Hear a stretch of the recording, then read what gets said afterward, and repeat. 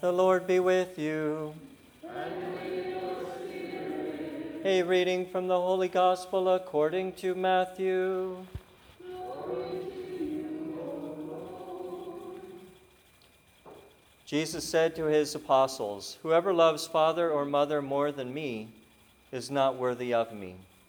And whoever loves son or daughter more than me is not worthy of me. And whoever does not take up his cross and follow after me is not worthy of me. Whoever finds his life will lose it, and whoever loses his life for my sake will find it. Whoever receives you receives me, and whoever receives me receives the one who sent me. Whoever receives a prophet because he is a prophet will receive a prophet's reward, and whoever receives a righteous man because he is a righteous man will receive a righteous man's reward. And whoever gives only a cup of cold water to one of these little ones to drink, because the little one is a disciple, amen, I say to you, he will surely not lose his reward." The Gospel of the Lord. Praise to you, Lord Jesus Christ.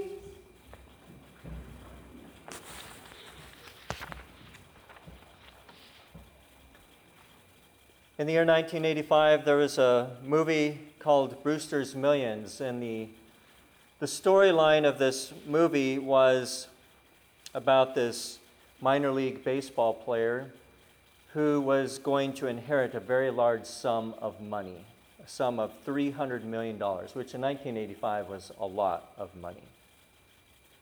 But there were some conditions for him to receive this inheritance of $300 million. He had to spend $30 million in 30 days. And he could not tell people why he was doing it. And at the end of those 30 days, he could not have any assets or possessions remaining from that $30 million. So he couldn't buy anything for himself. As the movie progressed, it showed that it was actually surprisingly difficult for him to spend $30 million in 30 days without keeping anything or without telling anybody what he was doing. And his friends, they thought he'd lost his mind. They thought he was a lunatic, just frivolously spending money on seemingly nothing, wasting it. And he could not tell them. So they actually tried to prevent him from doing that because they did not understand what he was really doing. But in the end, he was successful in spending the $30 million in 30 days, so he inherited the $300 million inheritance. In some ways, being a disciple of Jesus Christ, being a faithful and devout Catholic, is very similar to this. In order to inherit eternal life, we must surrender what we have in this life.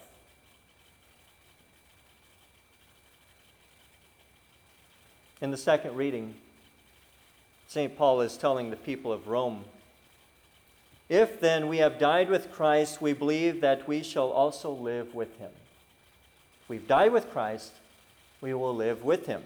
And he goes on, "You too must think of yourselves as dead to sin and living for God in Christ Jesus." And this is a theme, a very common and important theme in the writings of St. Paul. He's often saying, he's talking about the importance of dying to sin, of dying to oneself, of dying to this world, of dying to one's desires, their plans, in order to allow Jesus Christ to live within them. He says very beautifully in one part of his letters, "It is not I who live, but Christ who lives within me." So the importance of dying to oneself in order to allow Jesus Christ, the Son of God, to live in us. And as we just heard moments ago in the Gospel, Jesus says, "Whoever does not take up his cross and follow after me is not worthy of me." The importance of taking up one's cross, which our society says is foolish, but our Lord says is necessary. And he goes on to say, "Whoever loses his life for my sake will find it." When we lose our life for the sake of Jesus Christ, we will truly find it. It's a very beautiful paradox of Christianity and our beloved Catholic faith.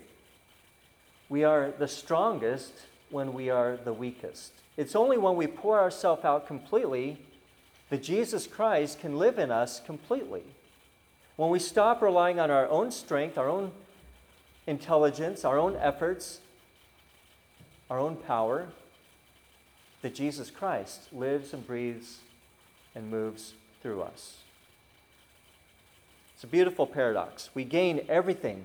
As Christians, we gain everything when we empty out all that we have. It's beautiful. This past week, I was reflecting on the year and a half leading up to my decision to enter into seminary to pursue the priestly vocation. And it was a very difficult year and a half, because things were going pretty well for me. I was still in the Medical Service Corps. I was just selected. I was one of 3 officers selected for a very prestigious academic training program. I had a wonderful girlfriend. I had a great car, a lot of time on my hands. Things were going pretty well. But I knew that God was calling me to something else. I knew that God was calling me to detach from things and people in order to pursue Him. And so, as part of this process of detachment, I began to pray a prayer written by St. Ignatius of Loyola several hundred years ago in order to ask God to empty myself out.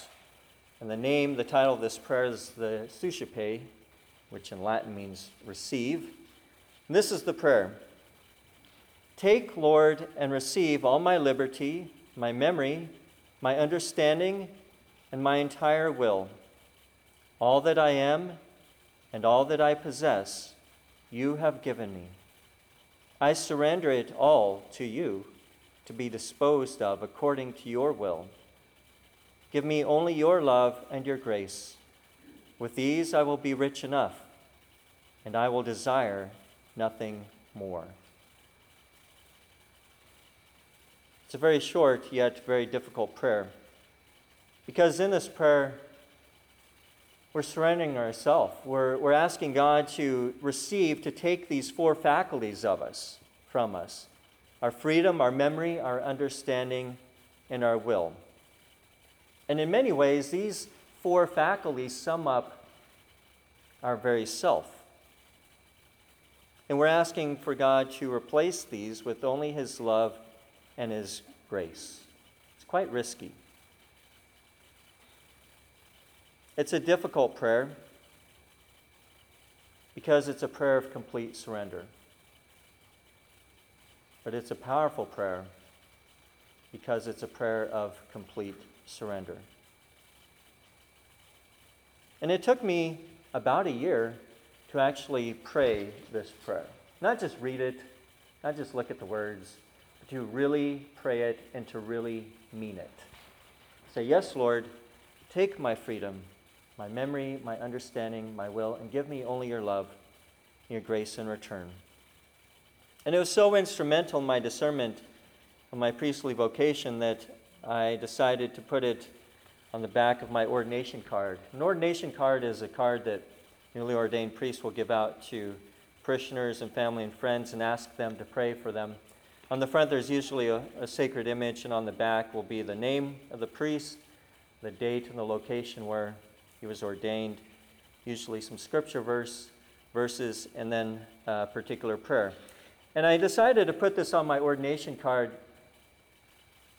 and I've given out thousands of these, not just asking people to pray for me, but I want them to pray for themselves. I want them to pray this prayer for themselves, because it's a very powerful prayer.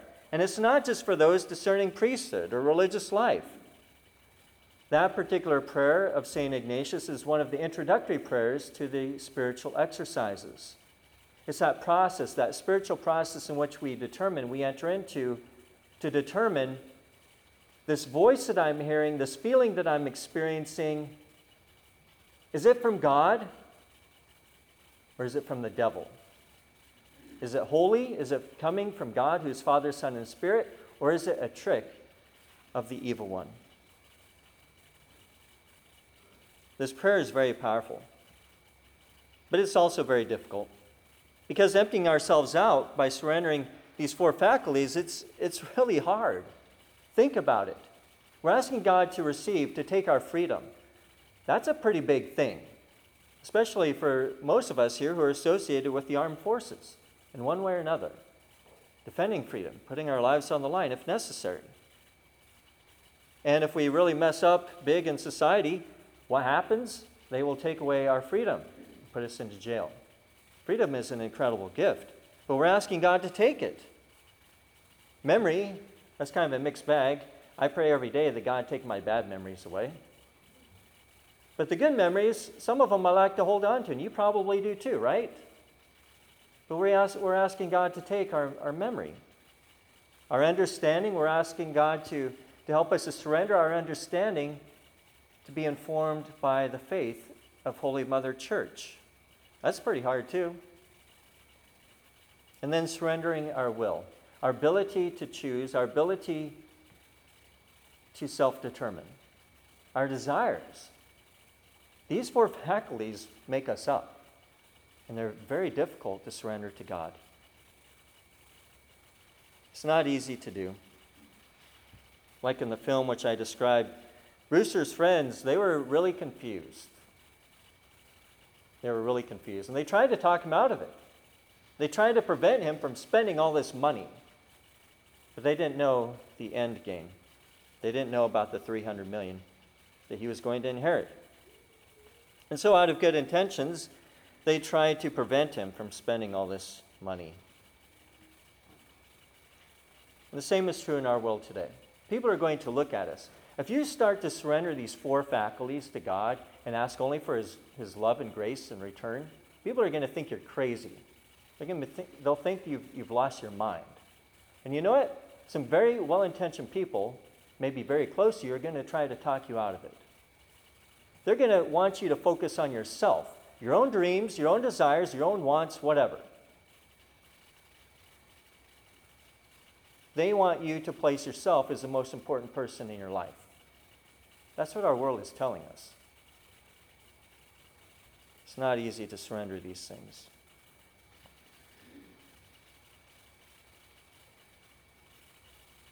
God must be the absolute and the greatest love of our life. We must pour out everything else in our life to make room for Him. In the gospel, Jesus says, "Whoever loves father or mother more than me is not worthy of me. Whoever loves son or daughter more than me is not worthy of me." He's not saying that loving parents or loving children is wrong or bad, but he's saying if you love anybody or anything more than me, it's problematic. No matter who that person is. And this is the truth. If you love any person or any idea or any philosophy or any possession more than God, then at Judgment Day, you will experience some difficulties. We're called to surrender everything in order to be filled up with God. It's very difficult indeed, but that's why we have prayers like the Suscipe to help us to surrender our very self. Because in the end, the reward which awaits us it's much bigger than what we could ever possibly surrender here in this world. It's not $30 million, it's not $300 million, it's not $3 trillion, but it's eternal life. Life with God, who's Father, Son, and Spirit. Eternal life with God Himself. We gain everything when we empty ourselves out, all that we have. Praise be Jesus Christ.